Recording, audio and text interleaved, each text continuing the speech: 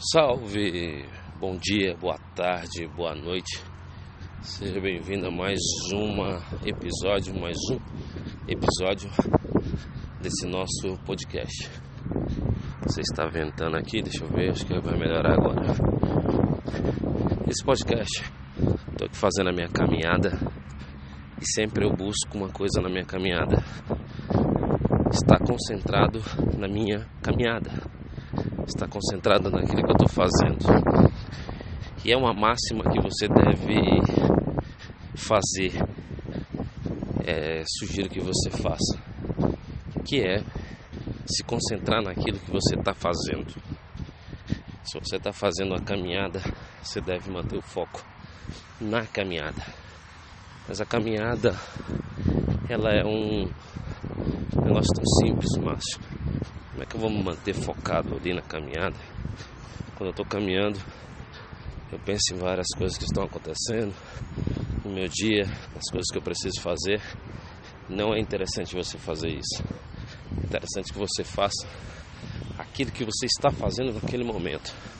Se você está fazendo a caminhada, faça a caminhada. E aí, tem alguns truques, né? Você pode, por exemplo, pensar aí na sua respiração. Então, busca uma respiração controlada. Você pode observar se a postura de corpo está certa, se a sua expressão facial está bacana. Afinal de contas, você vai cruzar com pessoas nessa caminhada. De repente, dar um bom dia para essa pessoa, olhar a paisagem se você estiver fazendo a caminhada em um ambiente externo. Novamente, né, olhar a sua postura, ver se o seu corpo está ereto ali, se você está levemente inclinado para frente, que é importante em uma caminhada. Observar os seus órgãos, imaginar os seus órgãos em movimento. Tudo isso faz sentido, tudo isso é o que é interessante. Eu sempre coloco esses exemplos assim de atividade física, que eles são exemplos fáceis de entender. Então, quando você estiver ali no seu treino de caminhada, ou quando você estiver fazendo qualquer outra atividade, independente se é atividade física, concentre-se no que você está fazendo naquele momento.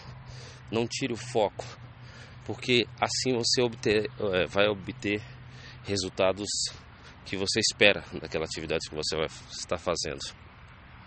Imagine se você fosse fazer uma prova de um concurso, uma prova, qualquer outra prova que fosse, e você estivesse pensando em outra coisa. Não ia funcionar, correto? Assim são as outras atividades. Márcio, mas eu tenho que ser multitarefa. Depende do que você pensa como sendo multitarefa. Você tem que fazer multitarefas quando forem necessárias que você faça multitarefas. Quando você se propor fazer uma atividade, divida essa atividade e faça ela unicamente.